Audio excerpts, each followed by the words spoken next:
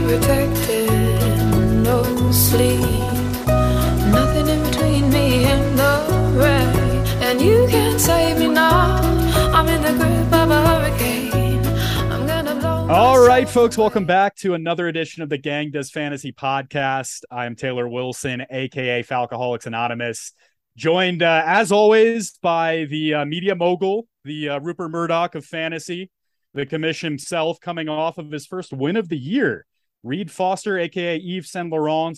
And Reed, got to be feeling good right there at 500 here after a couple of weeks. Well, I mean, it's after the first week when we were the lowest scoring team in the entire league, things were looking pretty fucking desperate. I mean, it was a nice turnaround. And I think more importantly, we got some better usage from guys that we were having some real concerns about after week one. Dameon Pierce was getting so outsnapped by Rex Burkhead, and I was like, is that $27 right down the toilet? He comes back, dominates the snaps for the Texans. He's looking back like a pretty good pick. Kyle Pitts obviously is still major fucking question mark, and there's still a lot of concerns for the team. But I mean, you know, at this point of the year, it's just about stacking these wins. Well, and I mean, good time to get the Dennis system. I think we can go ahead and start throwing some chirps out to Mr. Shannon as the lowest points for situation in the league. I understand I have a worse record. I get it. He and I have been in some conversations about, potential, a move here or there. And I've gotten to know him a little bit through the DMs, but not a great team, Reed, I will say, that you beat there. I mean, credit to you getting the win, but a nice time to go up against the Dennis system. Yeah, I mean, 120 points, that's going to – if I couldn't have beaten that, then I don't deserve to win at all. I mean, to be fair, I was top half of the league in scoring this week, but I wasn't quite to the level of like Daniel or Nick or Jack or anything, for sure. All right, we'll get to my sort of near miracle and then heartbreak in a second. Let's just run through a few scores here to just recap week 2 before we start looking ahead.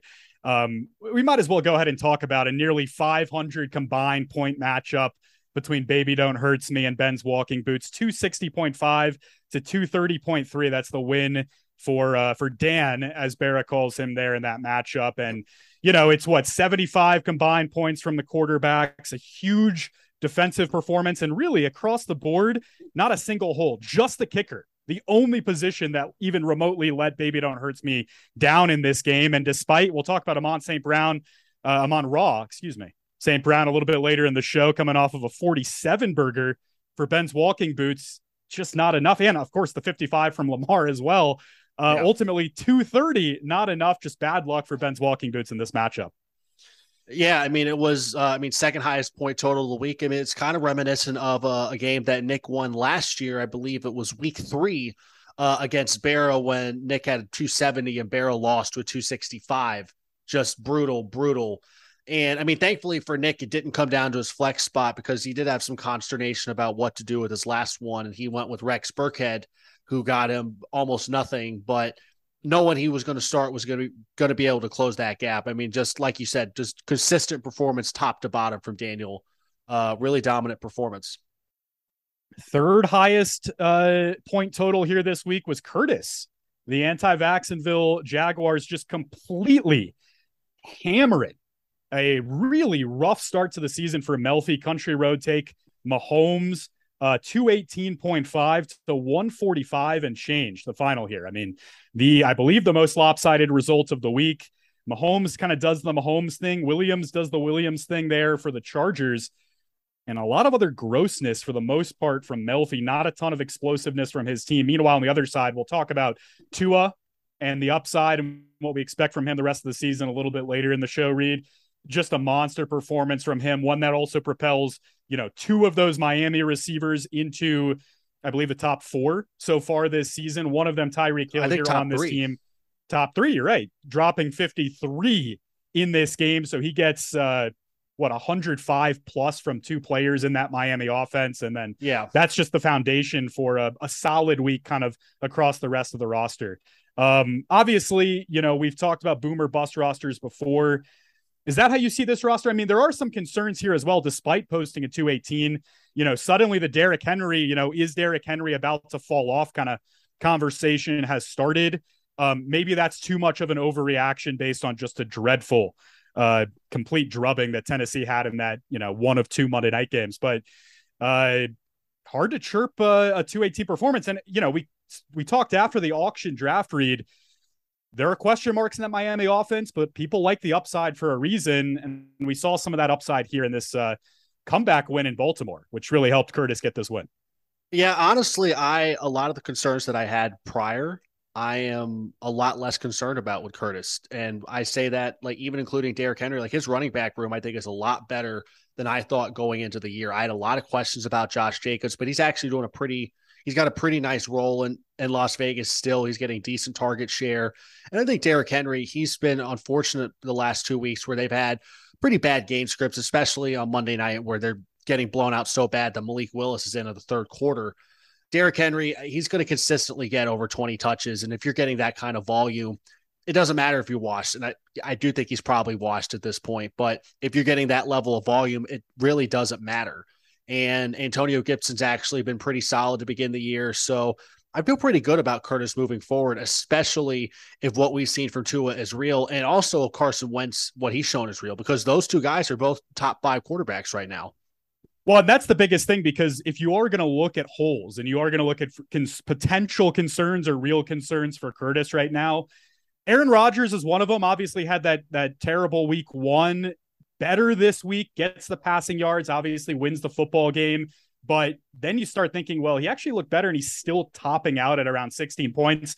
That's a concern. But like you said, maybe he just plugs in Wentz. I can say this having, I don't want to reveal too much from behind the curtain, but I've talked with Curtis about how he views Wentz in the macro going forward this season, this week.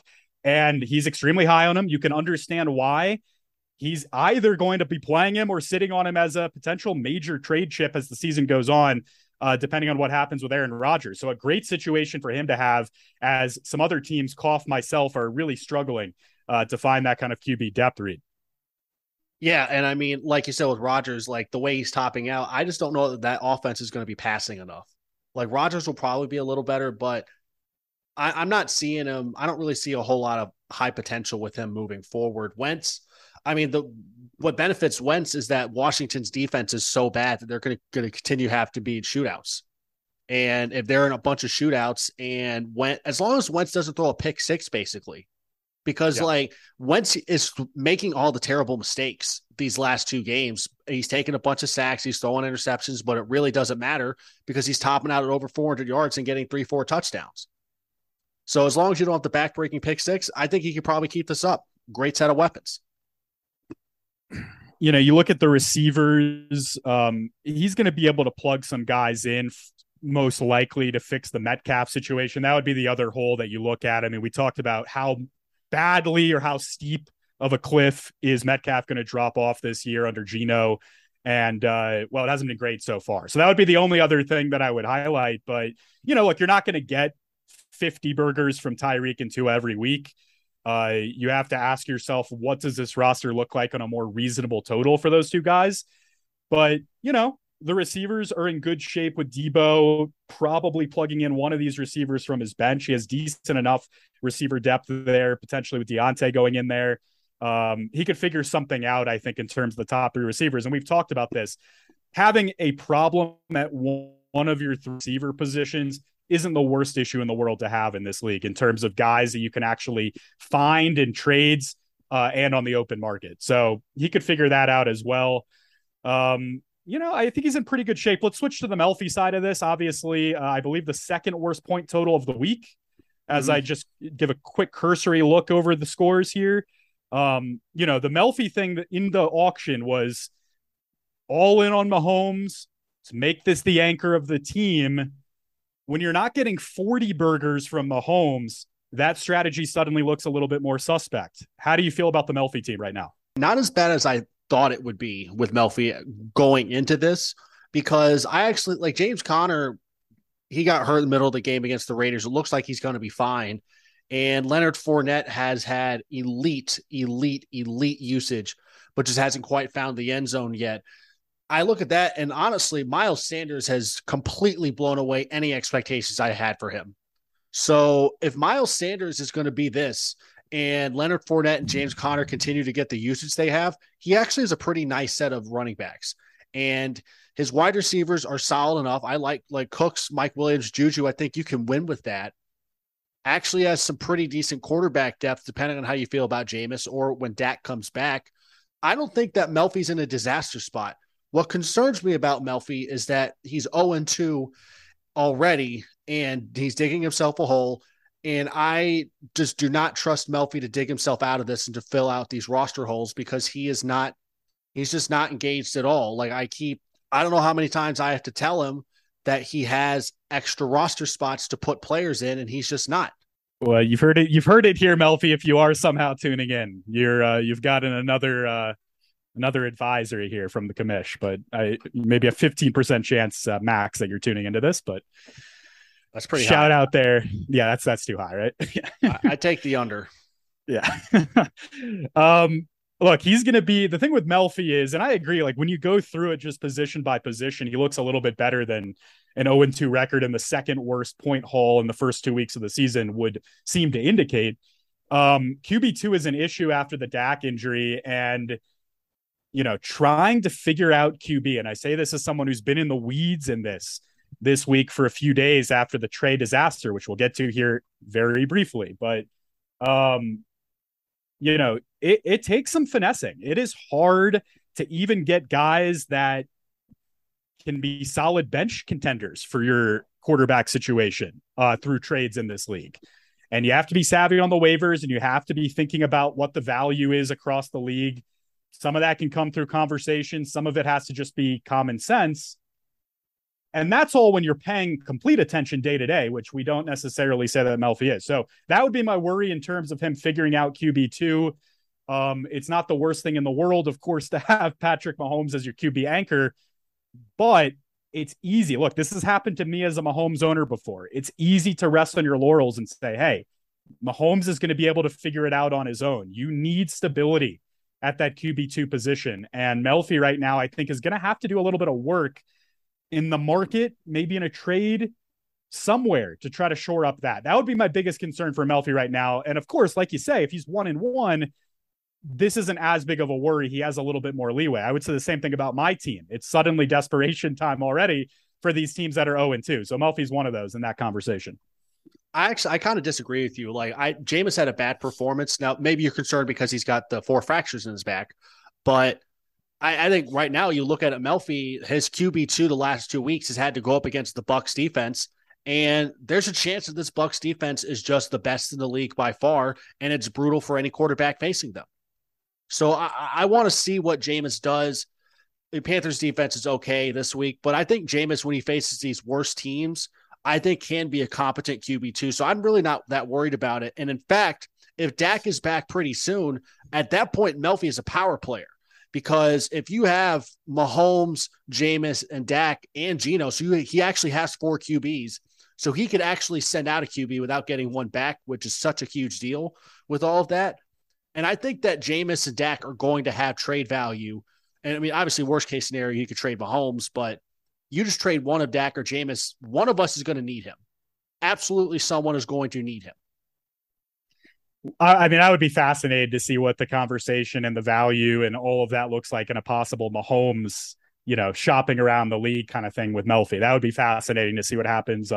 Maybe that's a reality if he starts out 1-5 or something, and we start, having that kind of a convo around the league. So for you then, Jameis, I mean, you're more on board in terms of the positives you've seen from Jameis. You're going to ignore the first half against the Falcons and look at the second half of that game, week 1, because I thought he looked pretty awful for the first couple of quarters of the season as well. So if you look at it that way, it's one good half of football so far. I think your Bucs point is spot on, but I mean, I'm not super confident in him, but I'm not going to jump off the bandwagon yet, because I do think that it's a good set of receivers he's got, and he's going to be throwing it down the field a bunch. So, and like I said, it's a QB2. We got people I was starting Mac Jones and Jared Goff at my QB2. So I think Jameis would be incredible. Well, no, and that is the type of player in theory you could get away with at QB2 with Mahomes as your anchor, right? Like if you get the law of averages kind of scenario for Jameis, as opposed to these kind of boomer bust week 1 and week 2 outcomes that we've seen. Right. All right. One other matchup. I'll get to my own. I have started out 0-2. Justin squared 169.16 over Falcoholics Anonymous 164.14. This was a game, I believe it dipped into single digits in terms of probability, win percentage. Chance for me coming into the primetime stuff, I believe similar coming into the double Monday nighter. And then you get a 50 burger from Stefon Diggs, and suddenly this thing looks not only like there's a chance, but, you know, the probability shifted all the way from about 8% into the low 60s at one point for me in this matchup, under the assumption that Kirk Cousins would be just okay. Can you be just okay down the stretch under the lights in a primetime game? And he was dreadful. Some awful picks. I even still had a chance down the stretch where if I get a Kirk rushing touchdown, I'm still going to come out with the win. And they're there in the red zone and they can't get it done. Ultimately, of course, the game was already out of hand for the Vikings at that point. So you're playing fantasy versus real life football, but some bad picks down the stretch. And for me, we'll get to that. I just want to keep the Lance thing as an isolated conversation. So I'll just go off on Kirk here before we get into the Lance thing and the waivers. But heartbreaking loss. Yeah, go ahead. Well, I was just going to say the thing is too, it was perfect game script. I mean, the Vikings were down 24-7 at halftime. So they had to be throwing. And what's brutal is that, like, with all of this, he threw a 64-yard touchdown to Irv Smith streaking down the sideline and he dropped it. Irv Smith holds on to that, and it's a wrap. You've got this victory in tow. But I mean, those are the breaks. I mean, what kills you is that you get a combined -0.1 from Darnell Mooney and Dalton Schultz. Schultz gets injured in the middle of it. I mean, you had two players get hurt in the first half of their games, which just kills you. I mean, Mooney not doing anything kind of hurts Eric too because he had Justin Fields, but I mean, that's a whole other discussion about what's going on with the Bears passing game. And as someone who owns Mooney in two of my other two leagues, livid, absolutely livid about his situation. I mean, like, -4 yards, -4 receiving yards. How does that even happen? Well, it's like in week one, you can say, oh, it's the weather. It's the weather. Let's all sleep at night. 5 combined targets now through the first 2 games. I mean, this is a player who I kind of backed my way into thinking that my opponent here, Eric, would outbid me for him. And I ended up feeling like, all right, I get him as my wide receiver 3 as a top target man in this offense. That's the whole argument here. Who else are you going to throw to? And that hasn't happened. So yeah, the Mooney thing has been a disaster for me. Obviously the receivers end up looking fine on the total because you get a late Lamb touchdown and then you get a 50 burger from Diggs. So if you just add up the points, you're in good shape there. But a little bit more concerning going forward when he, try to think about wide receiver 3. Obviously, Julio's on the roster. That's going to be an option some weeks, depending on his health, potentially. Consider him in the flex kind of point of view, or wide receiver 3, since my running back depth is decent enough right now, with some question marks there, though, going down the depth chart as well. So, yeah, I mean, this is a tough week. Obviously, a really bad Sunday. I guess we can use this now to transition into the Trey stuff. I mean, this is basically as bad as it gets. I've had some horrific injuries in this league as a fantasy participant here now for about 3 years. The Dak one after the trade with Gibby. Oh my God. I forgot about that. The timing of it literally completed less than 24 hours before he got hurt. It was a Saturday night kind of thing. It's one of these where Gibby and I were both, like beveraged. I was out at one point. Exactly. He was out at another point. We're still negotiating as we get to like post game plays, like back, and then like literally like the post game of the night, like me back at my apartment, him back wherever he was, and we're still negotiating. It's the middle of the night, later than the middle of the night. We finally get something etched out. We finalize it the next morning, and Dak is out for the year after the trade. So I would still put that as slightly worse than this one, which is still horrific. Obviously a QB keeper for me, a QB on a team where I did not keep in mind, my whole thing coming into this year, Reed, was I'm not going to spend $70 on a Mahomes. I'm going to stay out of the conversation for those top 5, top 8 guys and try to bank on the potential and the upside for Lance and say, hey, Cousins as a QB2 in the low 30s in terms of the auction price, that's a nice guy to complement with him. Okay, you could criticize my strategy in terms of not going out and really prioritizing getting a strong QB3, which some teams have, some teams haven't. And naturally now I'm in this spot. Of course, there's the Jimmy G part of this. There's even the Desmond Ridder part of this. Of course, he's not starting yet. Wouldn't help me in the short term, but maybe in the long term, he's now on the market, of course, as you've let him go. So all of these things are swirling around my head. Full disclosure, I was not watching the early slate live on this Sunday, and I came late to the late slate. So I really was catching up on everything after doing some boyfriend duties with the missus early on this Sunday. And I had to, I basically was coming into it like, hey, first, the Falcons are coming back and doing a reverse 28-3 thing. That's fun. I'm going to lock into this. And then as I kind of threw that game on, I'm like, wait, what the hell is happening with Lance? And I see your text coming in. I'm seeing 10 other people messaging. Oh my God, it's a complete disaster for Trey Lance. So that's how I discovered this whole thing happening, Reed. I didn't even see the play live. I've obviously gone back and looked at it since. And that suddenly go ahead. Well, I was going to say, ironically, he basically had the same ankle injury as Dak. Yes. Very well put, sir. Very well put. And you're correct. I mean, you were the meme. You're Donald Glover in Community coming back with the pizza box in hand, seeing the whole fucking apartment on fire. Literally. It's literally what it is. And of course, naturally the Falcons, I mean, what's great about all this too, is I got back in time to see the Falcons just get back into it, to have the heartbreaker on the end of it, which is a fantastic kind of added piece on top of the fantasy disaster. But so I'm seeing that. I'm seeing the Falcons stuff. I'm again seeing, disappointments, kind of nothing terrible, but some underwhelming games up and down the roster. And immediately it looked like, all right, I'm going to need a miracle going into the Monday night stuff. But my head, in terms of the quarterback thing, we can parlay this conversation into what happened on the waivers. My head immediately that day into that night was, all right, I have to have two types of conversations now.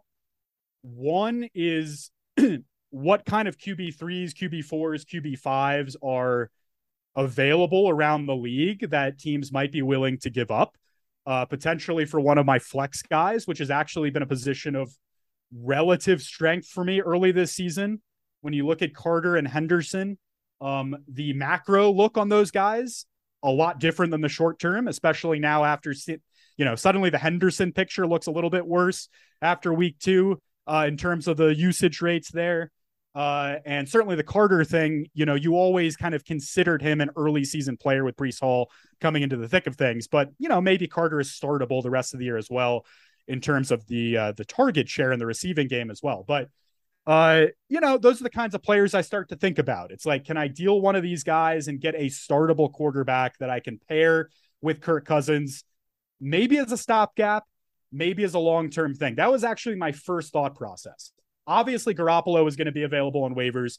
So was Cooper Rush. So those are the two players you have to think about. Garoppolo gets it done both in the short term, medium term, and long term, assuming that this Lance injury is as serious as it looks, with a year ender as it appears to be.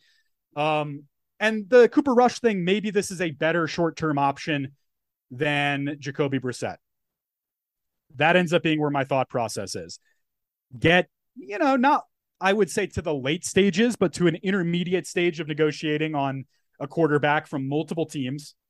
Those conversations fizzle out. And naturally, the places, the banks in the league right now, the big fab boys, Melfi and Berra, are impossible to negotiate with in any way. I know Melfi's gotten a little better on this, but I got a full no response from him on my first offer. And Berra, this is what happens with Berra. I know he's coming off of a loss. A confident Berra in this league is one of the worst things you can get in terms of having someone to negotiate with. Because this dude, I don't understand the point of him stocking up the fab that he did if he's not going to be a real competitor in some of this stuff. I know he put in a bid for Garoppolo. Clearly that's where his head ended up being, but boy, is it brutal to have conversations with Berra. Shout out to the rest of the league. I had some good convos around the rest of the league as well, but none of them came to fruition, Reed. And so here I am left with, a waiver wire where I knew that a ton of teams were able to outbid me on 79. I end up bidding 42. I didn't think he would go in the mid 40s. Why? Okay, so why did you not just bid the full 79 in case that other people were bluffing? I don't want to be at 0. Honestly, I would much rather give myself a week or two to figure this thing out. I guess this is a little bit of overconfidence in terms of, I don't want to be at 0. Honestly, I would much rather give myself a week or two to figure this thing out. I guess this is a little bit of overconfidence in terms of, I don't want to be at 0. Honestly, I would much rather give myself a week or two to figure this thing out. figuring out a trade. And yeah, I might have to start Jacoby this week. There's still a few more hours to try to make a decision on that at this point. But this is the reason why I actually leaned more into trying to get a player as opposed to getting fab, because I was not, even let's say I got 30 fab, I was not going to bid 100 for Garoppolo. I probably would have gone somewhere in the 70s to give myself, I wanted to have at least 30 left over. And so ultimately I'm like, you know what, I'll bid more than half my budget. Maybe people will lay off, maybe they won't. I definitely misassessed how high this thing would go. Do not get me wrong. You end up getting him for 90. Shout out to you on that. As we just clarify the other bids. Bear at 85, Eric 80. I was in there at 42. Was anyone behind me? Maybe there were a couple other bids. I don't think so. So you end up getting him at 90. I did not think it would go that high, but I didn't think 42 would get it done either. In retrospect, I don't really care about what I did on the Garoppolo wire, because I didn't think I was a real contender. I probably would have liked to just go all in on Cooper Rush, maybe drop 20 to 30 on him. Didn't think he would go for 20 either. And I've again misassessed just how valuable quarterbacks are in this league. And people have gone all out on them. In Jack's case, going in on 20 for Cooper Rush for however long that ends up being, this is a player who has, as I pull up some numbers, thrown for 235 and 300 plus in basically the two actual games that he's played. I know he's played some snaps beyond those two games. So you're hoping that that's enough volume in terms of the passing yards, and he's not going to bog you down with picks. But that would probably be my regret in hindsight on the waivers, Reed, is not going all in a little bit more for him and just kind of letting the Jimmy G sweepstakes go. But obviously you're the winner here. So I want your thoughts as well in terms of, how you were figuring out the price. I know both you and your brother and a couple others immediately came to me asking, kind of trying to get a feeler on how much I was going to bid.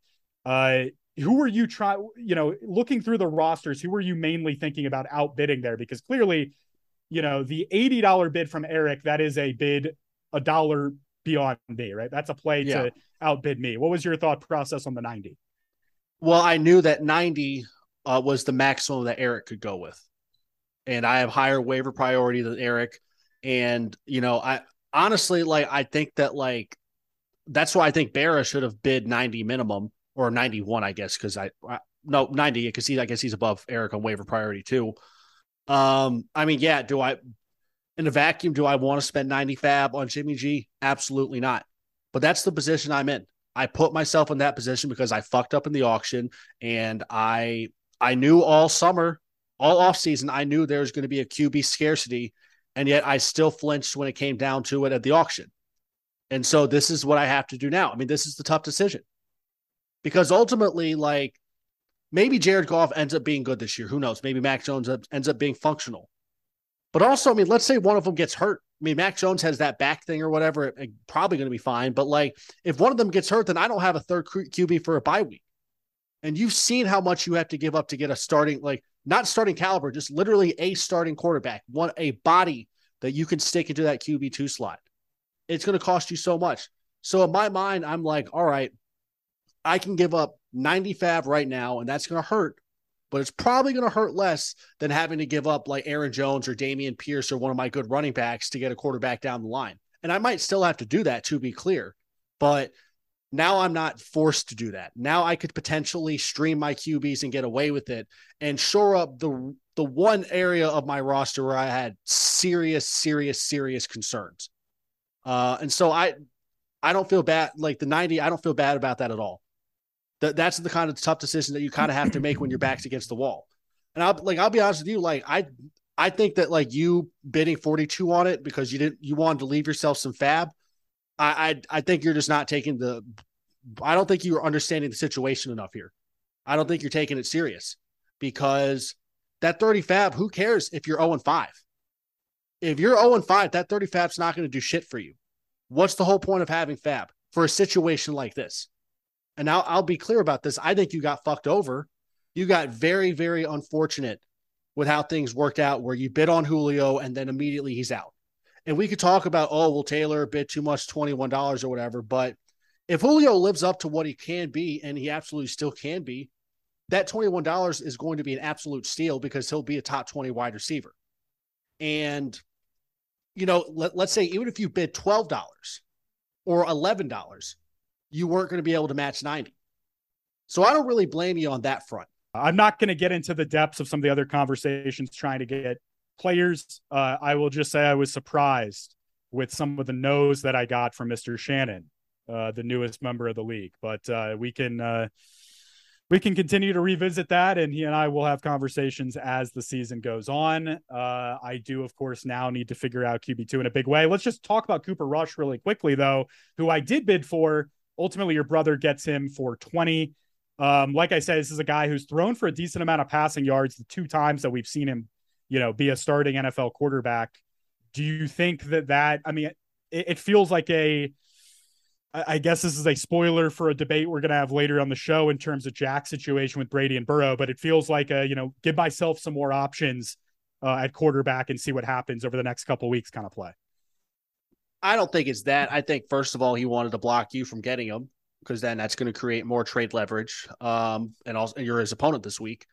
And on top of that, I mean, Jack right now, he doesn't have a third starting quarterback. His third QB is Kenny Pickett, who is not the starting quarterback of the Steelers. Now, and what he has to be hoping is that there will be an overlap between Dak Prescott coming back and Kenny Pickett taking over for Mitch Trubisky because Mitch sucks ass. And that's a reasonable gamble, and it's one that he kind of has to make right now because if Joe Burrow or Tom Brady gets hurt, he was going to have to go with Taysom. So, I mean, $20 is – I was surprised he went 20. I thought maybe he might go 10 or 15. But I don't think Cooper Rush is anyone you feel great about starting. It would take a lot for me to start Cooper Rush, but those are kind of those decisions.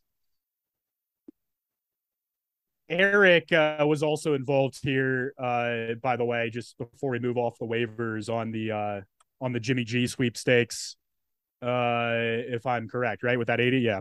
This is just about him trying to, well, obviously, get quarterback depth in general, but he only has 2 guys now. QB. Yeah, he only has 2 guys. So he's in a similar situation to me, although I technically have 3, depending on how you want to view he who shall not be named from New Orleans. So we'll get to a new segment when Zoom lets us. Coming up next, the wide receivers, Amon-Ra St. Brown.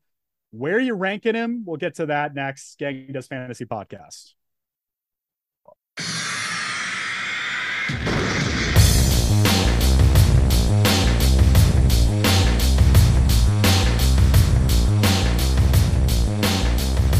All right, receiver corner as we move right along, and it is it's time to spotlight Amon-Ra St. Brown, who, I mean, this is a pretty incredible run going back to last year, these 8 games, 67 catches, 740 yards, 8 touchdowns across those 8 games.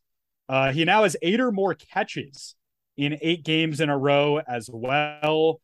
He's just a massive part of that offense. You look at it, 17 catches on 24 targets this season. The next closest there are Hawkinson and Chark with 14 and 12 targets respectively. I mean, you pose this question, Reed, in terms of kind of where he is. He's wide receiver 4 on the season in terms of points so far. Where do you have him in terms of the power rankings? There's probably a handful of guys who aren't quite there ahead of him in terms of points. I think you have one of them on your roster, Reed, most likely. But who else are you putting ahead of him? It's not many guys at this point, right? I mean, I think you got to say he's a top 10 guy right now. In terms of like wide receivers you'd want in fantasy, I think he's a clear top 10. And if you wanted to argue top 5, I would not fight you. I wouldn't fight you on that.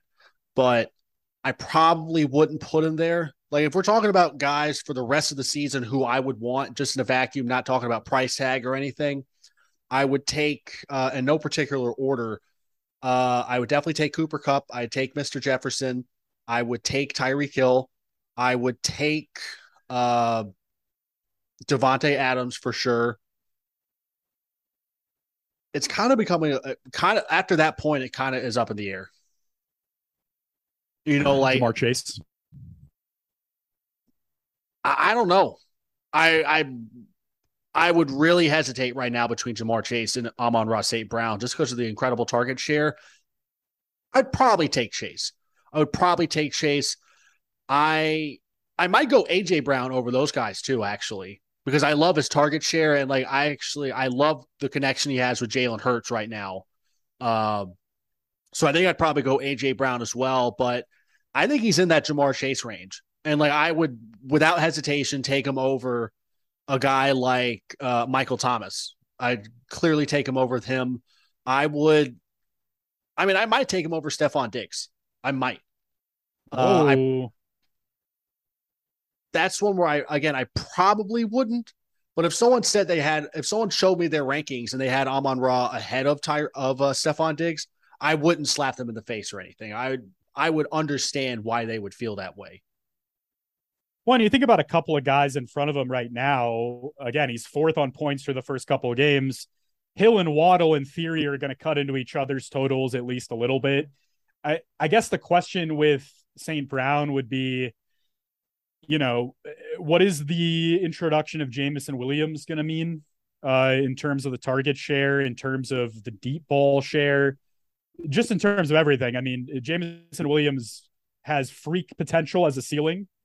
And of course we don't know after the injury what things are going to be like there, but that would be the only thing I'd look at later in the season. But go ahead, Reed. I don't think it affects Amon Ra at all. He has not had a single target under larger than 20 yards this year. So they're just operating in different parts of the field. I mean, I might be concerned for DJ Chark because of that. But honestly, if anything, Jameson Williams coming back could improve Amon-Ra St. Brown's value because then he's stretching the field. And then there's so much more room for Amon-Ra underneath to operate. And so I just think he's just a lock for 10 plus targets every single game. And the one thing I think that you can knock him for this 8-game stretch as he's had is that he's had 8 touchdowns. And I don't think that no one is going to score a touchdown every single game, regardless of offense you're in, but especially on the Lions. And the Lions team that I do think has probably more weapons that people give them credit for. TJ Hawkinson's still pretty good. DJ Chark, fine, but obviously also DeAndre Swift and Jamal Williams. There's only going to be so many touchdowns to go around. So I think that is why I think he's a little inflated above where I'd probably have him. Where are you at on this Lions defense, just in terms of game situations going the rest of the year? Because it seems like people can still throw on their secondary, but obviously, what's his face showed up in a big way in week 2. Aiden Hutchinson with 3 sacks in the first half. Exactly. Yeah, three sacks in the first half, but Carson Wentz still threw it all over the field on them. The Eagles had 38 on them, and they just stopped before the fourth quarter. And maybe Philly is just incredible as they looked on Monday night as well. But I don't think that Lions defense is going to be very good. And that's something that really boosts Amon-Ra in my mind, is that they're going to be in shootouts for the rest of the season.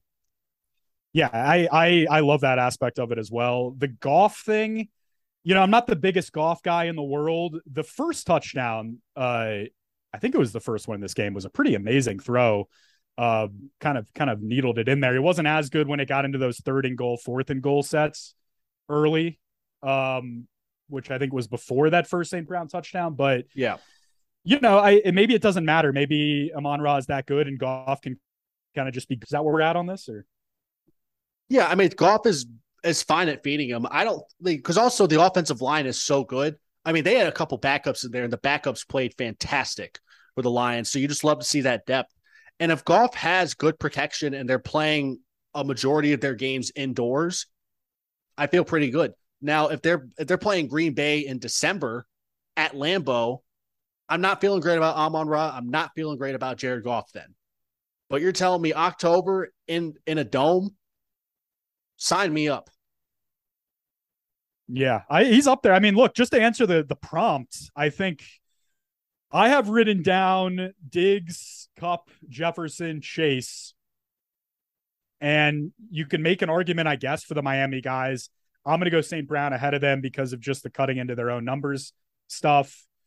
And maybe I would agree with the ceiling for A.J. Brown in that offense in Philly as well. Maybe.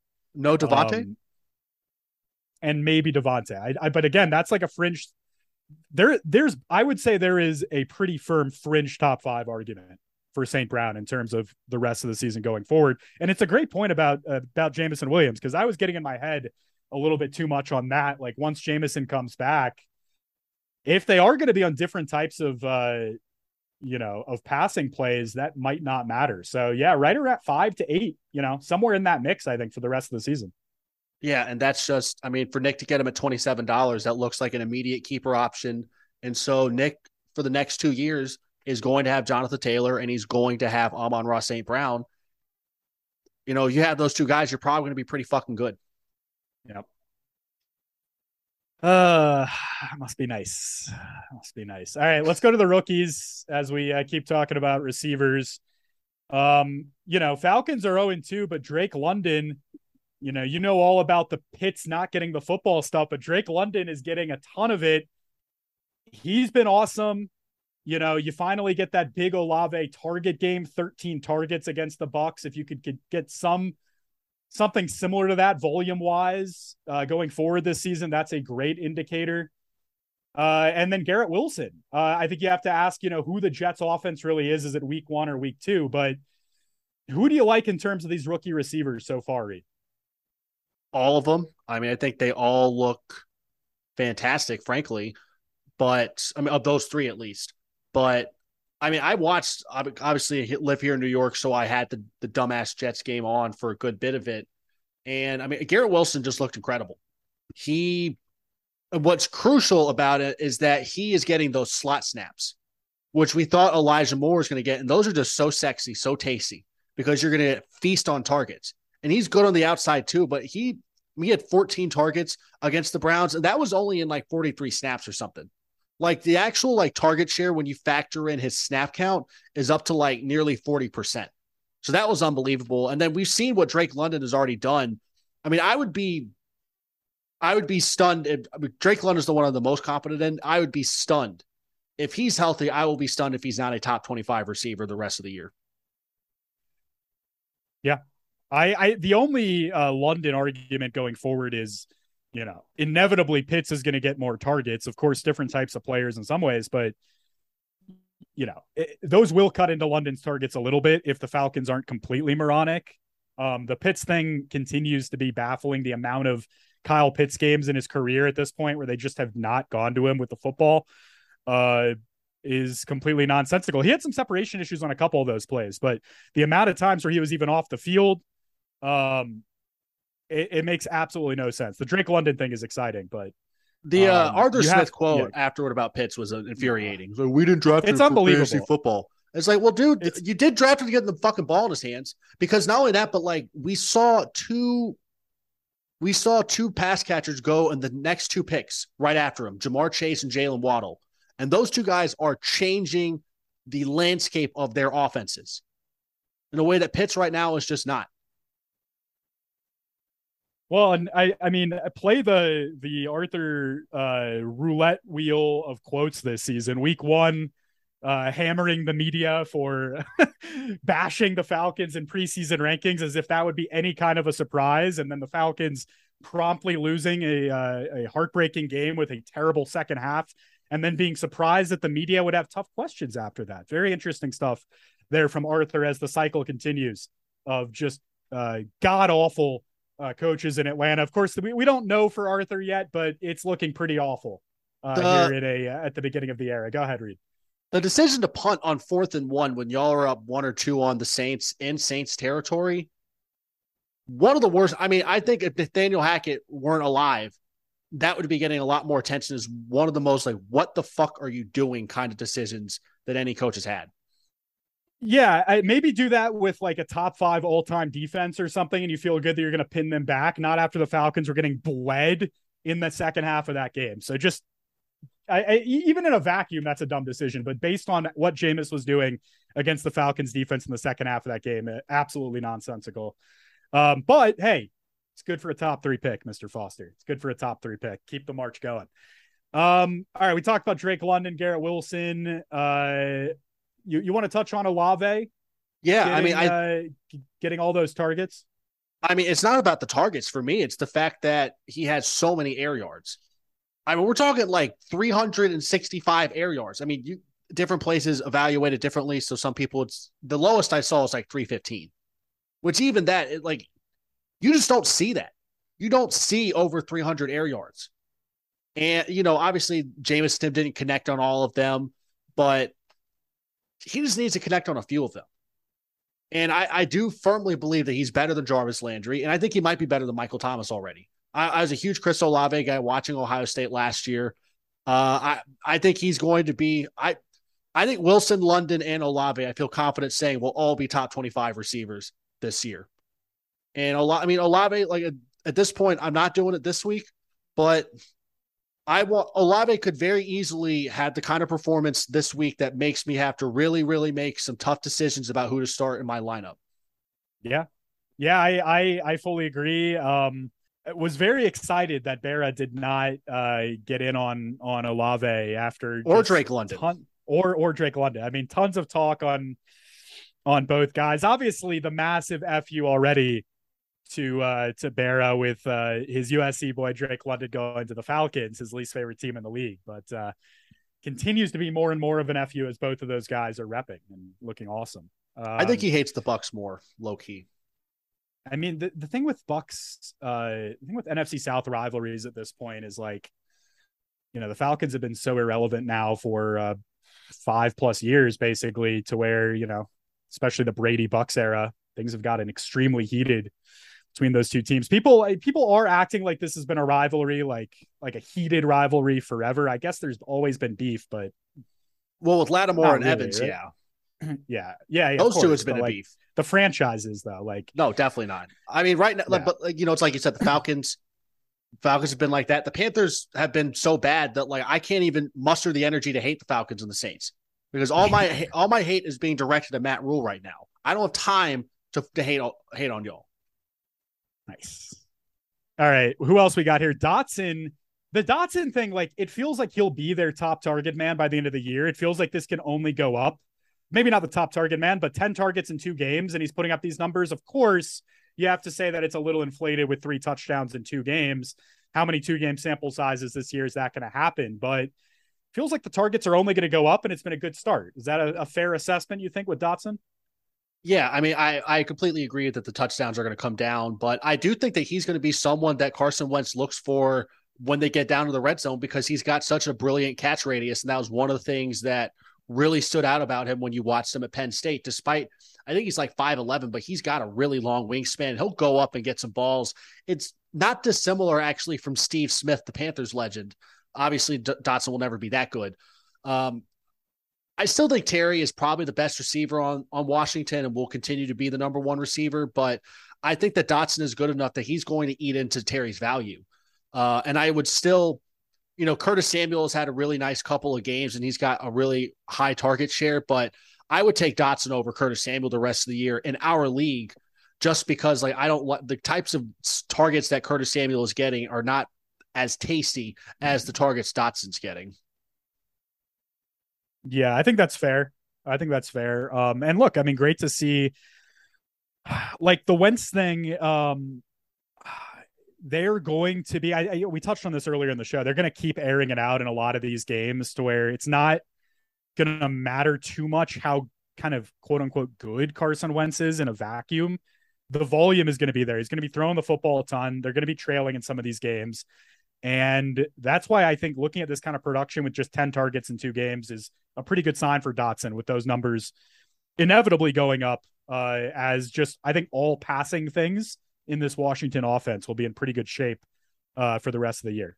Brief aside, what's funny? Think about like how everyone talked about Carson Wentz and the Colts whenever they were done after last season compared to now. And you were on this because you're a Matt Ryan hater or old Matt Ryan hater. Wentz looks a lot better without the Colts. Colts looking a lot worse without Wentz. It has to be said. It has to be said. Very true. It's very true. It's a small sample size right now in terms of the Matt Ryan era in Indy, but he's been washed for this. I would say this would be the 4th year. You could make the argument between 3rd and 4th in terms of the washed Matt Ryan era. And I was the biggest Matt Ryan defender you'll ever meet, and am one of the biggest skeptics you will find now. And the Wentz versus Ryan thing. I mean, look, Wentz has made some questionable throws as well, I would say, over the first couple of games. He's still Wentz. He's gotten away with some, he's not gotten away with others, but again, the volume stuff there, you like how that team is set up from a fantasy perspective, especially with the consistent floor, where with Matt Ryan, I think you're going to have some -2s on the board this season, which is the worrying thing there when you compare those two guys. All right. Few other rookies. Who else you want to touch on? I mean, the Green Bay thing with Watson versus Romeo. Obviously impacting the two of us heavy. Yes. You with Romeo, me with Christian. As you've put on the outline, both playing behind Watkins and Lazard for now. They both are pretty similar in terms of targets. I mean, basically, Christian Watson had that one big bomb drop in week 1. Romeo, I think, has had one decently sized play. He had like a 20-yarder or something. He's had 2 20-plus yard catches this year. So, and that's kind of been the story with them versus each other so far. It feels like they're not going to be startable anytime soon from a fantasy perspective. Although they're going to put, one of them is going to put up a massive performance here one of these weeks. I would still lean toward Christian Watson. You would probably feel differently. We're both going to hang on to them for the foreseeable future, I would imagine. You see one of those weeks strung together with another one back to back, then maybe you think about starting them. Is that where your head's at on your guy? Like, yeah, I mean, a couple weeks in a row of something.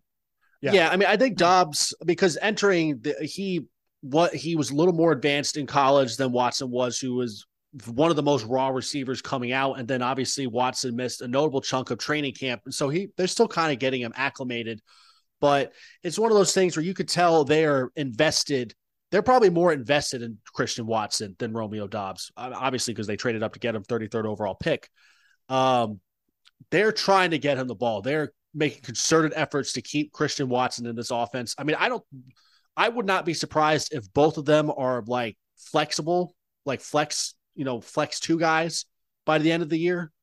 I think probably around like week 8, week 9, we need to start seeing something with those two, but I'm not loving it. I would tell you, who we haven't got to him yet. The guy who I think is going to ascend quite a bit among these rookie wide receivers is Treylon Burks. Ooh. He leads the Titans in yards and in targets, and you watched him on Monday night. There's a little A.J. Brown in him. And obviously we saw that was the big comp that everyone made for him coming out of Arkansas, and he was so raw.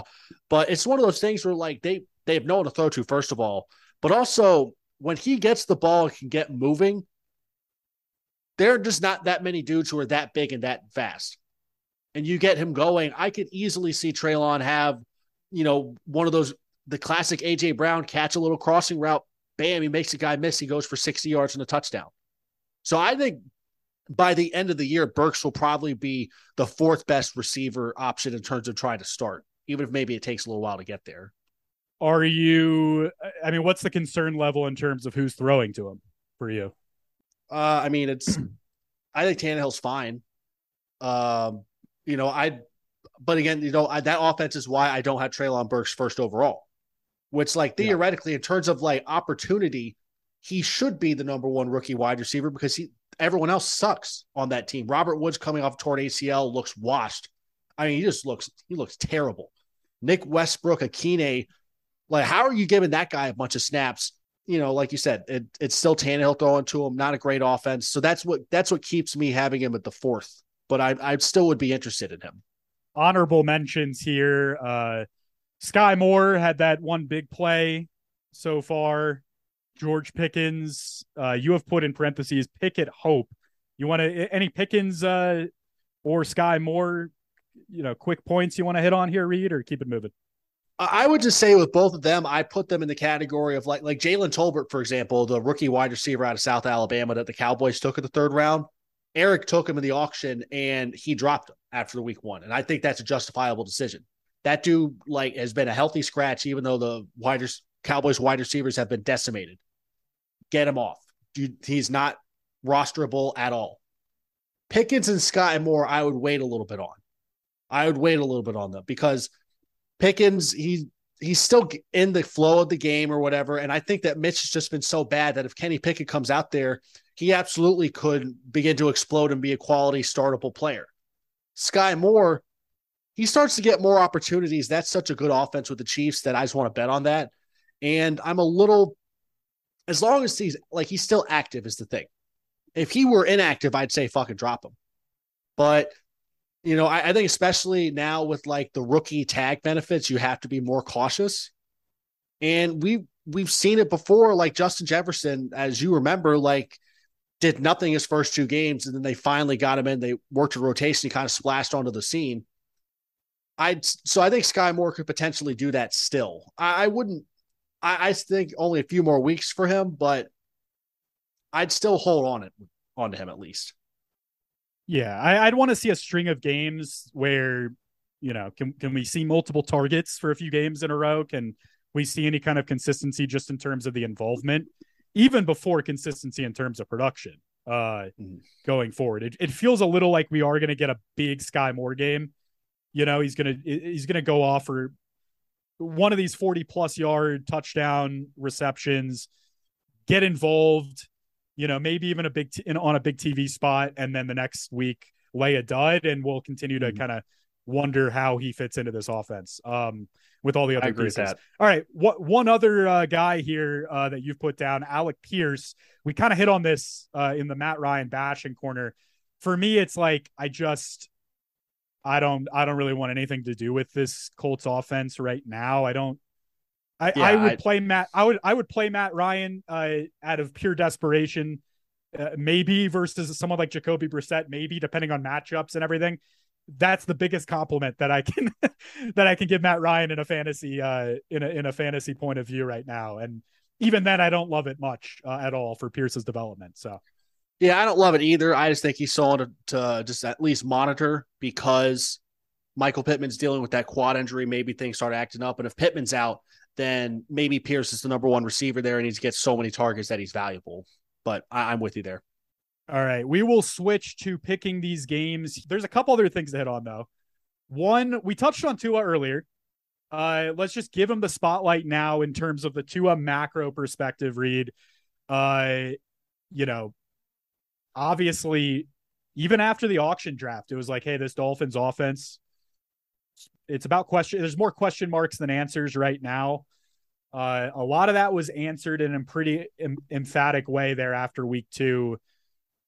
Where you at on Tua? This is a dude who we obviously saw be a superstar in college. In the pros, it's kind of always been give him the weapons, improve the line, then let's figure things out. They've done all of that in the offseason. And they did figure it out in week 2. Do you think Tua can be that week 2 guy? He's not going to drop 50 fantasy points every week, but can he be some version of that in terms of the season as a whole, Reed, do you think? Absolutely. I wasn't huge on Tua going into this year. I was a little skeptical, but intrigued by the offense. And Mike McDaniel has just blown me away with what he's done, because like the thing is that week 1, they weren't particularly great. But if you listen to Bill Simmons, who many are saying is the Reed Foster of the Ringer, he noted that in week 1 against the Patriots, the Dolphins had a bunch of dudes running wide ass open downfield that Tua didn't see or whatever. And we saw what happened when he sees them against the Ravens. He started seeing them.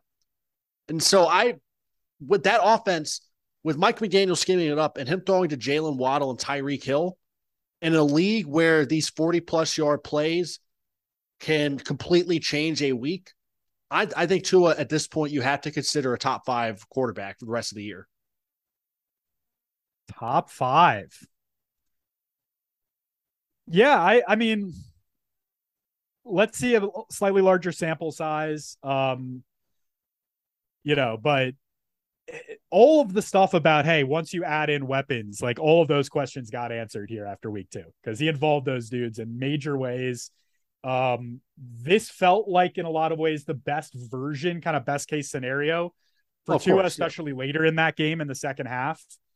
He's getting the opportunities to air out the ball. The game script is him, basically them needing him to do so.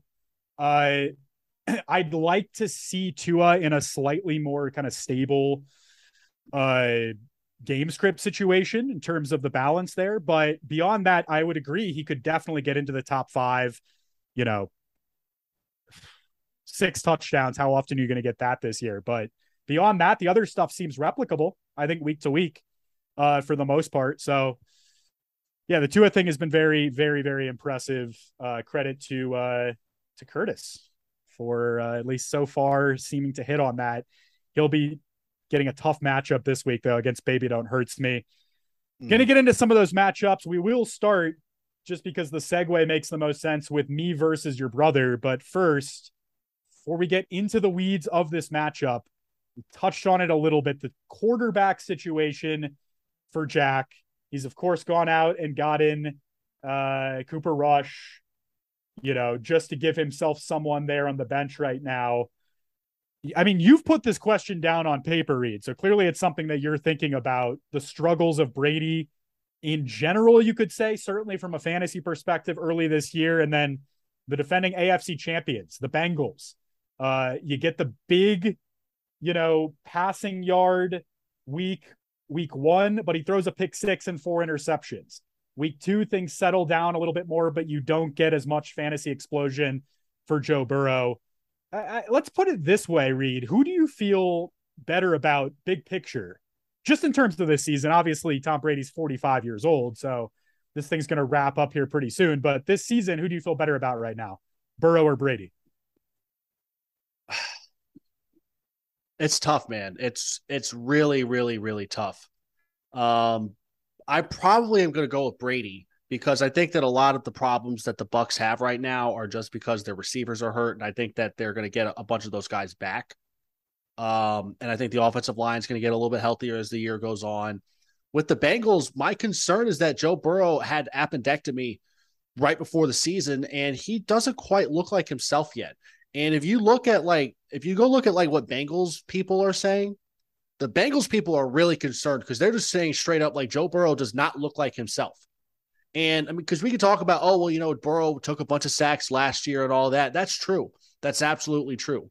But he wasn't throwing pick sixes like crazy last year, like he did against the Steelers. And the Steelers, they faced a couple incredible pass rushers. Micah Parsons and TJ Watt are the 2 best edge rushers in the league, and they can completely wreck your game plan. That certainly is true.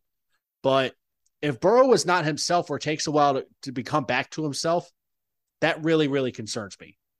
But I'm concerned about Brady too, though, because right now, this week might not have Julio, won't have Godwin, won't have Mike Evans, might be on a 3rd string left tackle. Those things absolutely concern me.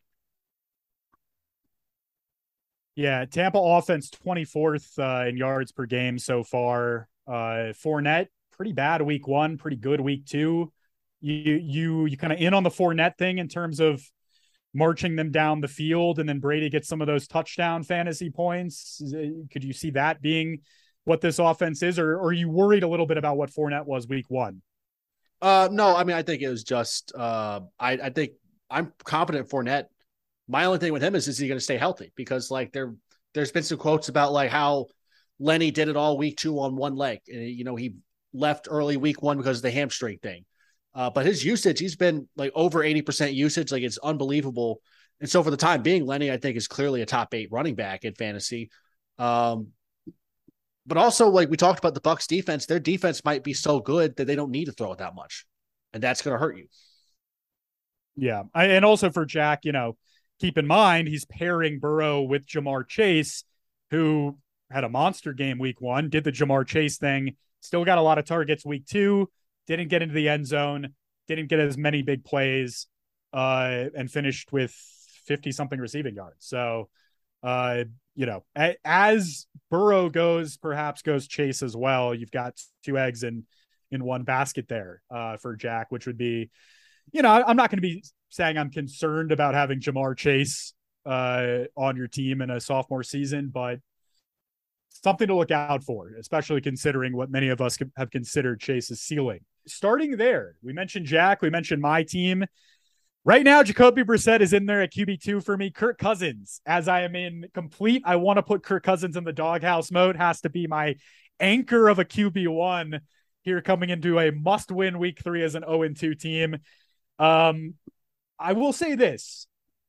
I feel good about what's to come for Eckler. I think his involvement in the passing game was promising. I think in terms of the overall touches, I feel pretty solid. Be more worried about what's to come for Najee, just in terms of what the expectations were for him before this season. But I still think when you look at my running back depth, that could carry me a little bit with the top end of my receivers getting it done. Of course, there's the Mooney question marks that we outlined earlier in the show. Quarterback, though, is really where the big concerns are for me. Will I have someone other than Jacoby Brissett starting by game time? Stay tuned to find out. As Brissett is in there, I'm at a 42% chance to win.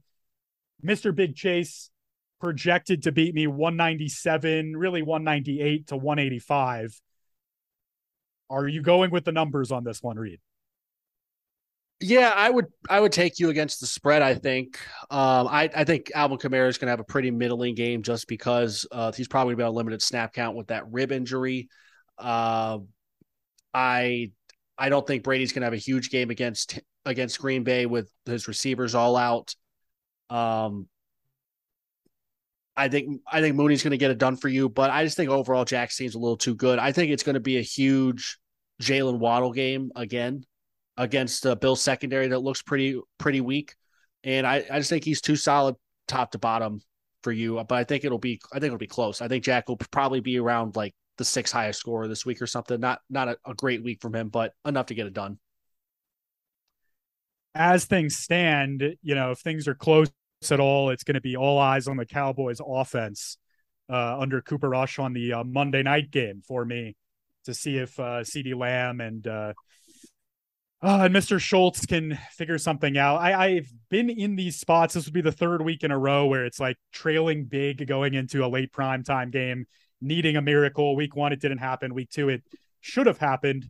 And week 3, hopefully things can be a little closer and not put as much pressure on, CD needing to give a 30 burger or something, which he looks a lot less want to do this season, really under Dak or potentially now under Cooper Rush either. So got a late touchdown last week. Hopefully he can keep getting into the end zone. But what looked like a great keeper there also, everyone's talked about the Trey Lance thing. Some concerning stuff for CeeDee Lamb as well, I would say, when you look at the outlook, at least for the next few weeks. Of course, the quarterback thing you can't predict happening, but go ahead, Reed. Well, I was going to say you effectively had an injury to both of your keepers. Yep. More or less. I will say I do think Darnell Mooney is going to – I predict he will outperform his entire season total in this game against the Texans. Would not be hard to do, my friend. Would not be hard to do. Can you throw him the football a couple of times? Can you catch the football a couple of times? One catch could give him a season total would be in nice this to spot. see. Even one very reasonable little 10-yard first down play.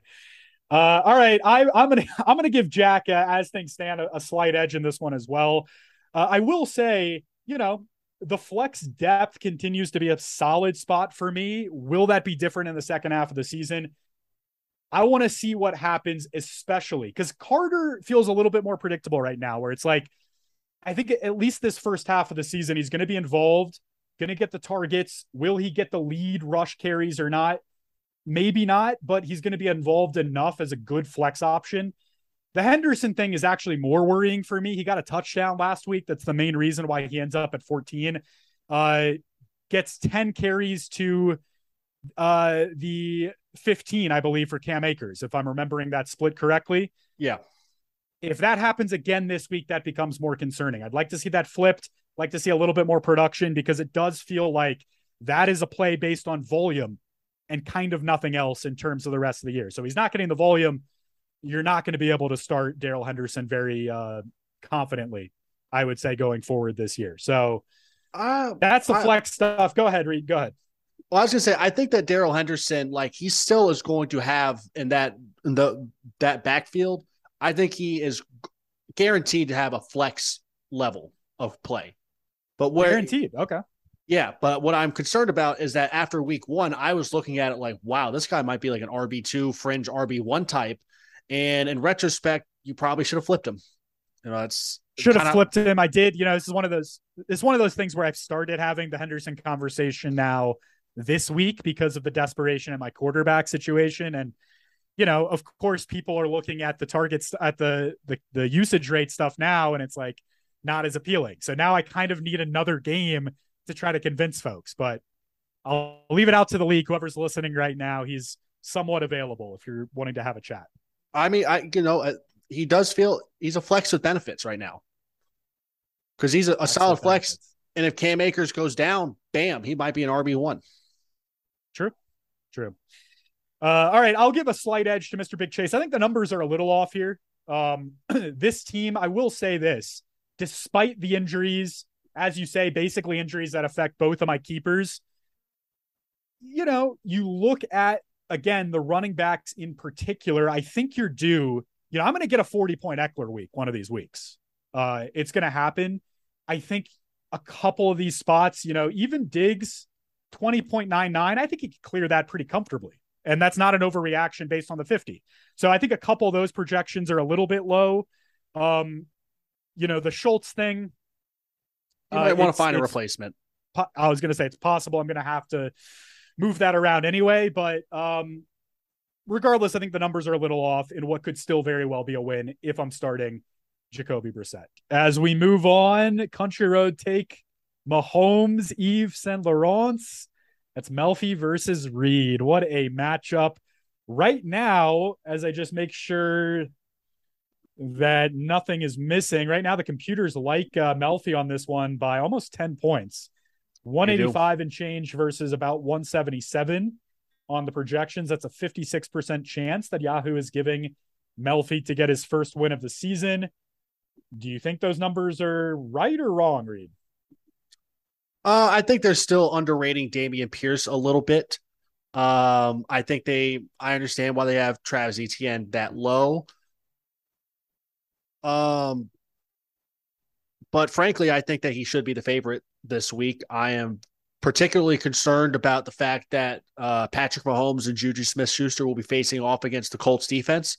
And their defensive coordinator is Gus Bradley, who was the defensive coordinator for the Raiders the last few years. And Mahomes absolutely carves them up every single time because Bradley, with that cover 3 defense, any quarterback that knows what the fuck they're doing always can carve it up, especially if you have not elite players. And I mean, you look last year, the 2 highest regular season scoring performances from the Chiefs were against the Raiders, and both of them were in the 40 points.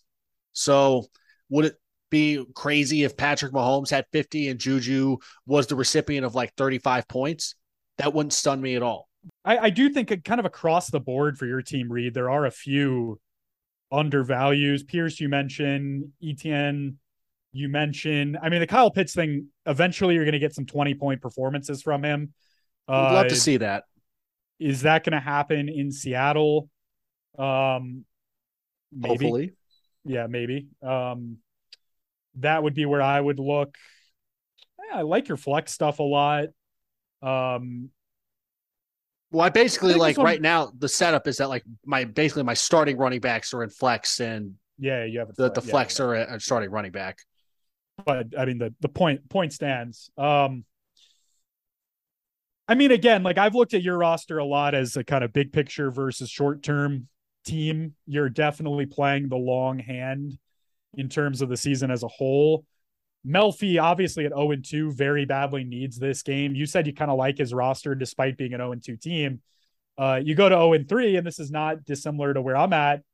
And that ends up being a pretty big hole where you start having to think about shifting around some big pieces and start thinking about, a blockbuster trade or two. So Melfi certainly got some of those pieces. We'll see what happens if you do take this one.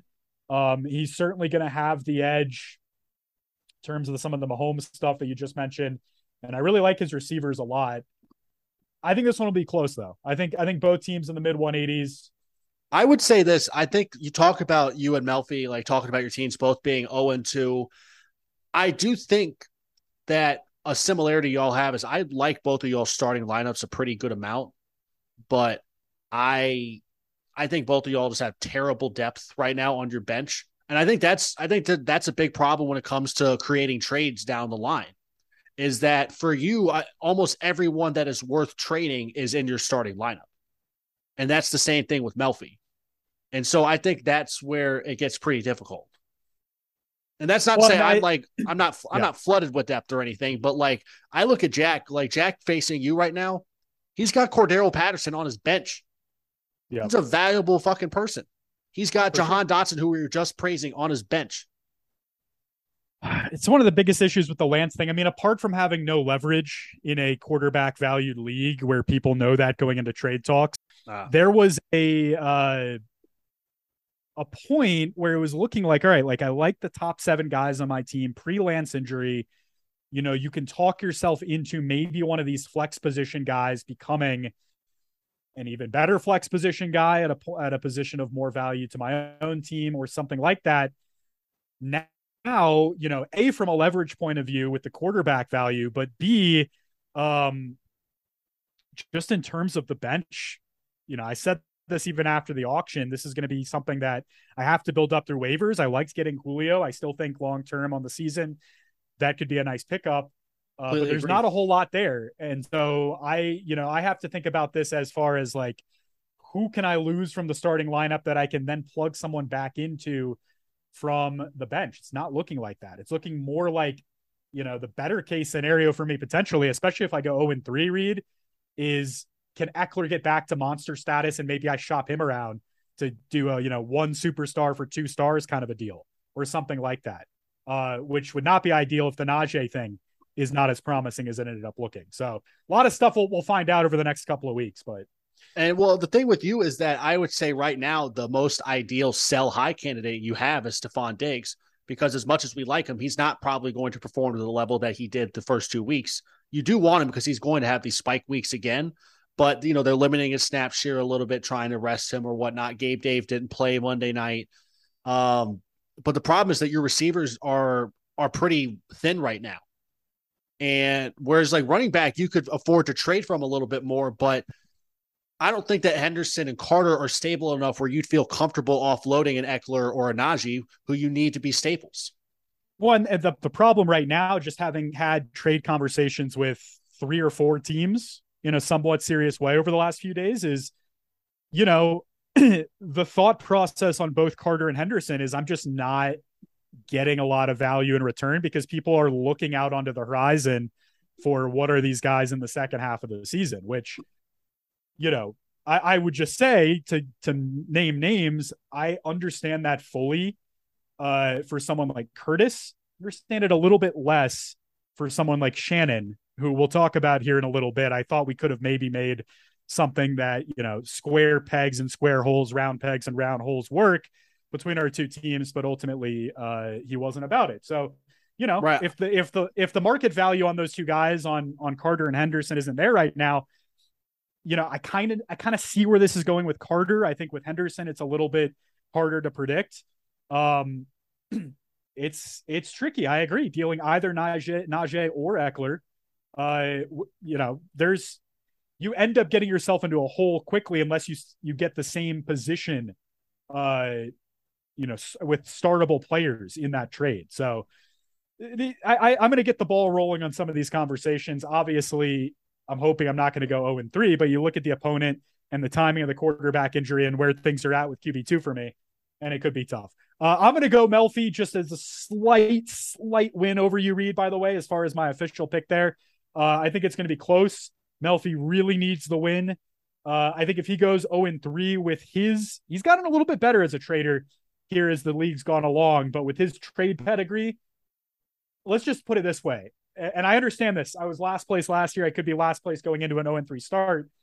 I like my chances more as a trader in this league at either 1-2 or 0-3 than I do for Melfi. But that's just a small chirp that I'll make here as we move on. Anything else on your matchup, Reed? No, I think I would agree. I would give a slight edge to Melfi this week because of the Mahomes against the Colts factor. Melfi, congrats on what will now be an inevitable loss to 0-3 as we both pick you. We should, you know how the Predators had that banner about like all the regular season attendance or whatever? They beat the Hurricanes once in a playoff series. Yeah. We should do that for Melfi. Both people picked him to win. It's a first here on the program. Well done, Melf. All right, let's go on to winning is a breeze versus Justin Squared. This is Barra against Eric. Tight matchup. Yeah, right now looking very tight as I just try to see if the lineups are more or less set here. 196 and change to about 195 is where the projection is at right now. Justin Squared coming off of a win over me, nearly. We talked about this from my perspective. What a heartbreaking loss that would have been from him. Not that it was a great fantasy performance from him last week. Didn't get to 170, but he was in control of that matchup the entire time. A 50 burger from Stefon Diggs puts that thing right up to the finish line. And we mentioned what Kirk Cousins did with that finish line earlier in the show. So Justin Squared now, just like that, as I remind myself what his record is 2-0.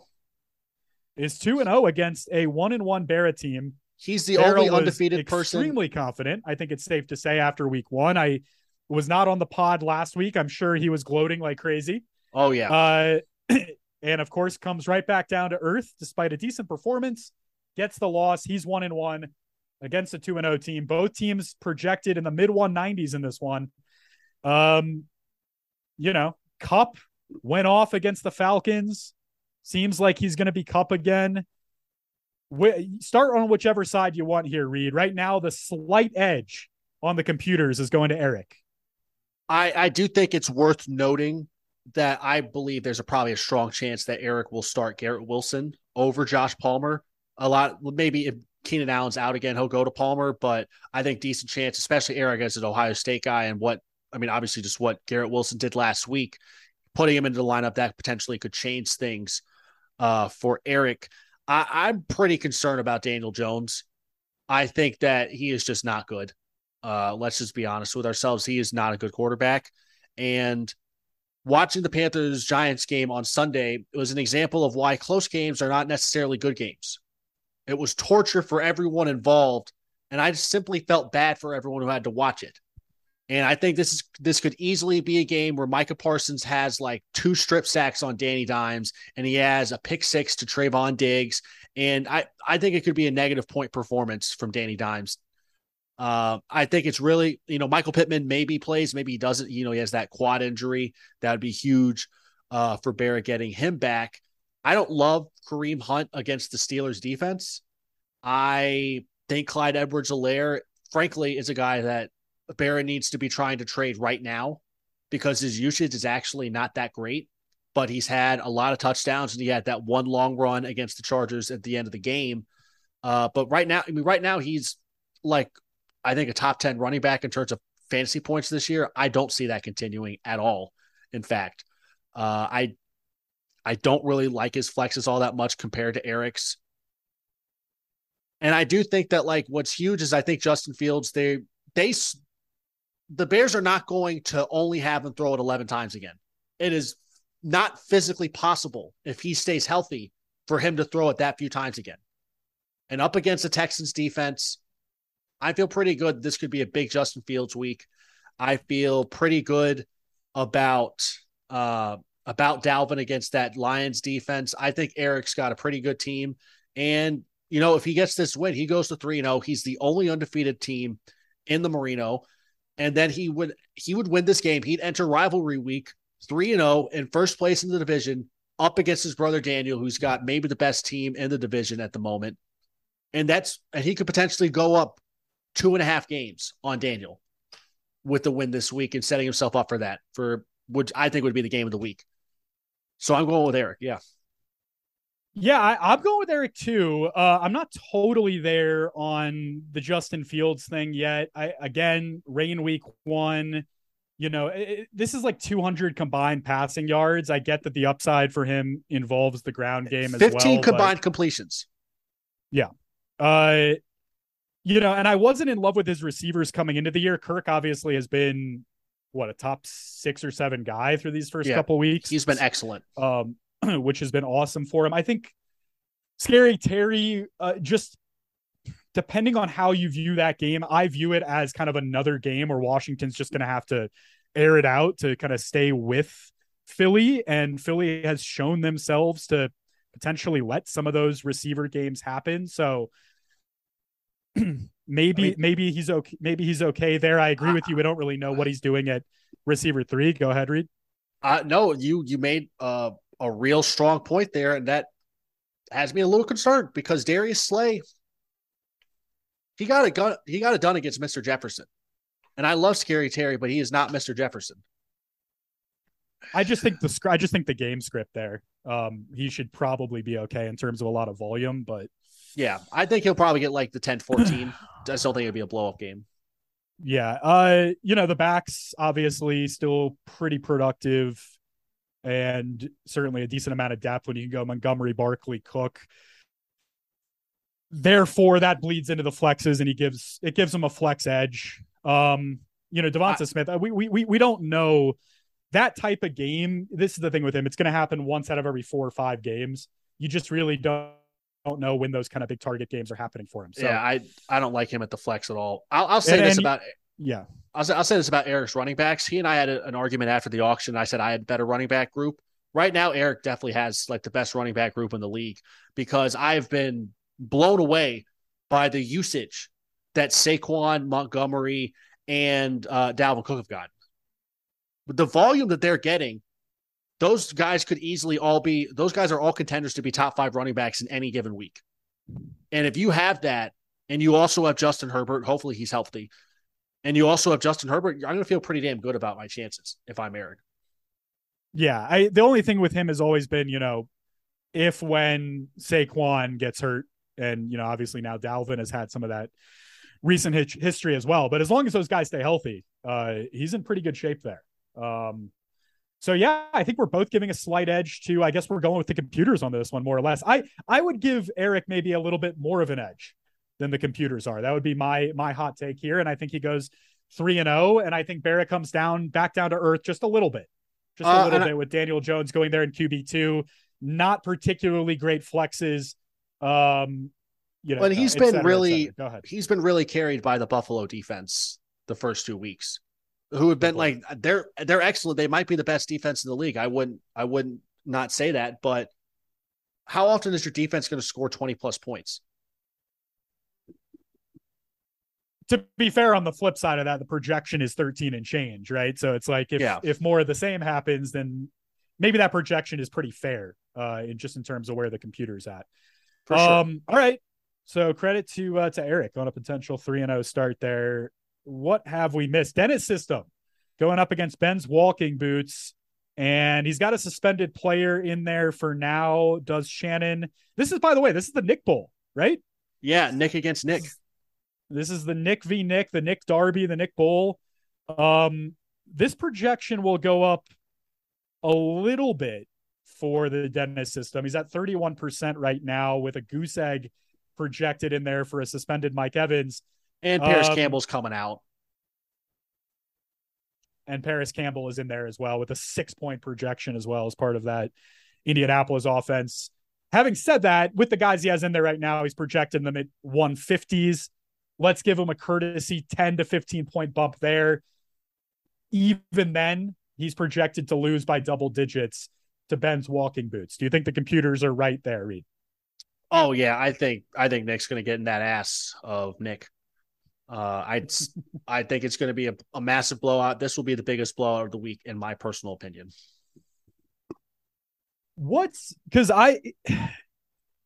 The running back situation for Shannon is terrible.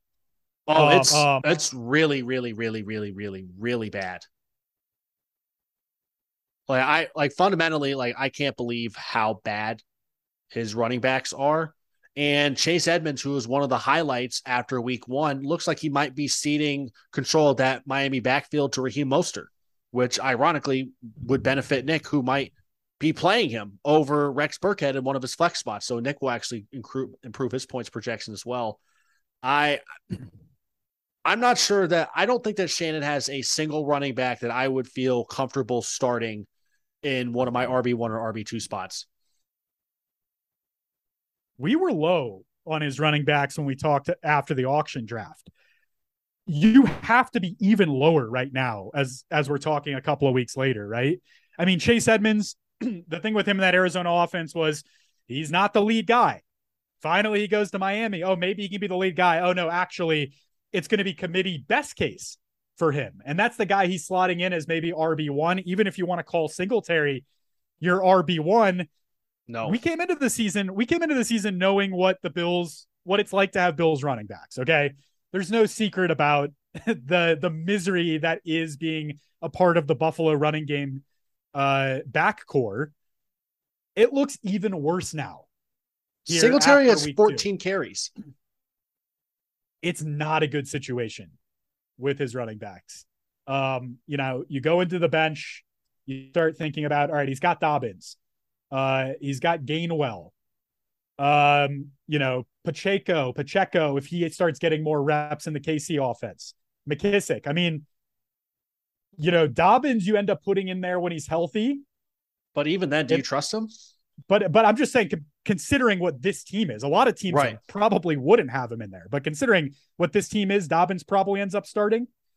And like you say, even then, it's like this is one of the grossest running back situations I can remember in this league. You see this occasionally at quarterback because, a guy goes down and teams are hoarding 4 or 5 guys. I'm not sure I can remember this bad of a running back situation in league history, dare I say? Yeah, I don't know what happened. I mean, I think he spent the most on wide receivers or second most. So I guess probably that's a part of what happened. But even then, I just don't get it. Well, let me ask you this, because I don't know Shannon. He's the newest member of the league. I talked with him a decent amount this week, just trying to pick his brain on Carter and Henderson, right? It seemed like either of those guys would improve his team immediately. Definitely would. You could have long-term concerns with them, but considering where he's at and who he's trotting out at running back and at flex positions right now, it felt like that would be a good landing spot in a trade for either of those players, depending on what the return was. And we couldn't even get to, tier 2, tier 3 of the negotiating phase. He just was not high enough on those guys, just looking at him in a vacuum saying, hey, I don't want him. And it's like, well, dude, look who you've got. What is your plan at a position that outside of quarterback is the hardest to improve throughout the season in terms of trades, certainly.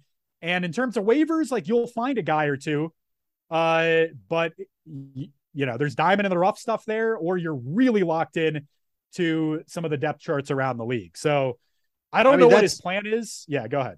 Well, I was going to say with the running back thing with waivers, literally you just have to stock up on handcuffs. Like, for example, last week, I saw Najee. I have him in one of my other leagues. Najee had the little foot thing. So I went and scooped Jaylen Warren. Those are the kind of guys that hit, because there are the little, like the JD McKissick types are available all the time. Right. But McKissick legitimately might be his best running back right now. So I legitimately don't know. I guess he has to trade AJ Brown to get a running back. Maybe. I don't know. I think he probably is just fucked, if we're being honest. I don't really see a way for him to get out of it. I don't know Shannon personally. Jack knows him. And Jack said that like whenever they were in the fantasy league, that they were alternating winning the championship. But I became aware of who else was in that league, and it made a little more sense that the competition was not exactly stiff. It seemed like I would have been a perfect way for him, so he has Deshaun. Again, when you just think about quarterback depth, his top 2 are good. Certainly when you compare it to some of the other situations around the league now. And he has Deshaun Watson coming back later in the season. So I thought, seems like you could get rid of Baker to me. Well, what about the bye weeks though? Right. But Russell's, I don't think Watson's back till week 12. So right, when's Russell? But my point is, you can figure out some of this stuff while getting from me 1 to, dare I say, maybe even 2 players that could be fringe starters on your roster if you want to have a conversation about a bench quarterback. I just didn't understand his not even getting a starting point of the negotiating process when I thought his roster and my roster could have paired themselves fairly nicely. I understand your points about the macro needing to get another quarterback in, but the running back down on his roster is not getting it done right now. So, well, I don't disagree with that at all. I mean, like I said, he's going to absolutely have to make a trade. One of the bye weeks this year for them, Cardinals. And I agree that the bye week thing is a good point. Did you confirm? I don't know the buys of each, but I'm looking at it right now. On let's see. Yeah, Arizona's is week 13. And Seattle's is week 9. Or Denver. Denver is week 9. I forgot that's where Russell Wilson plays. I nearly said the same thing. Yeah. Yeah, week 9, he needs a third QB for that. So that makes perfect sense. I mean, that's the problem with all of this, is that no one has leftovers, which is like it's a small move, but like Nick, the real Nick, secured Davis Mills for like $1 or whatever on waivers after week 1. That's a huge fucking move. That's a huge move. And again, like we said this after waivers, this is going to be all season a hard roster to trade yourself out of for Shannon. And I kind of continue to think that later in the season, like if he's able to tread water a little bit and he gets Deshaun back and he could maybe move one of those quarterbacks, that's probably where the hope is at this point, unless he's able to convince someone, to take on a suspended Deshaun Watson right now in the first stage of the season, or something along those lines. But he has no leverage. He has no leverage in these trade talks now. So when you get 3 startable quarterbacks, or I guess at that point it would be 4 past some bye weeks and stuff, he's going to have some opportunities for a trade at that point of the season. But I know he's already picked up a win. He might be out of it. He has the lowest points forced at this point. Again, I feel bad chirping people when I'm 0-2. I do have more points forced. I like my team a little bit more than this squad, even after the Trey Lance injury. But I'd be interested to see what happens. Regardless, we're both picking Ben's walking boots here, I would assume. Yeah, dominantly. All right. I think we got one more matchup here. Yeah. Danny Boy against Curdy. Exactly. It's Kurt and Dan, anti-Vaxenville Jaguars against Baby Don't Hurts Me. Right now, as I do a quick scan to see if these lineups are more or less set, there again, we'll have some QB2 maybe decisions later this year as an old Aaron Rodgers versus a Wentz that just throws the ball a ton later in the season. But for now, you'd assume he's going Tua and Aaron Rodgers at QB. Incredible QB tandem on the other side. Allen and Hurts, it's in the name with Hurts as QB2. They're projected right now to clear 55 points. Did I do the math right? Yes, I did. Yeah. As quarterbacks, he has a 58% chance to win. He's projected to get right around 200, and Curtis right around 186. That is a high projection at 200. A lot of that's coming off of the quarterback projections. But, of course, McCaffrey's in there as well. Man, are these numbers right, Reed? I don't love Daniel's depth among the starters, because I just don't think I think that his running backs after Christian McCaffrey are all kind of sketchy, and you can tell because he keeps rotating who he starts. He doesn't know who his best running backs are, and that makes sense. And I do think that I think he's got enough guys with potential that some of them can hit as long as McCaffrey stays healthy, and obviously with his quarterback duo being as elite as it is. And I like his wide receivers quite a bit. I'm a huge Devontae fan, obviously. Bold take of me to say that Devontae Adams is good. T. Higgins, obviously good. And Cortland Sutton, now that Jerry Jeudy's hurt, Sutton looks like he could really, really go off, because Russell Wilson's going to have to be targeting him like crazy deep, unless, of course, maybe the 49ers blanket him. But I think that, Daniel, you have to favor here. I think Curtis will probably outperform his projections. I think he's probably going to put in Gabriel Davis whenever he's cleared to play. If he's cleared to play against Miami, I think that would be a pretty big deal. I think Derrick Henry is going to have a more favorable game script to work from. I like Curtis's team right now a good bit, but Daniel's team, with those 2 quarterbacks going, I think you have to favor them. And I do like the little subplot that it is Tua against Josh Allen in real life and in fantasy. Ooh, yes. I think this is one where, 400 plus on the combined score. I think one, if not both, will clear 200. I will give a slight edge to Baby Don't Hurts Me to Dan, based on some of the floor stuff that you would expect from those quarterbacks.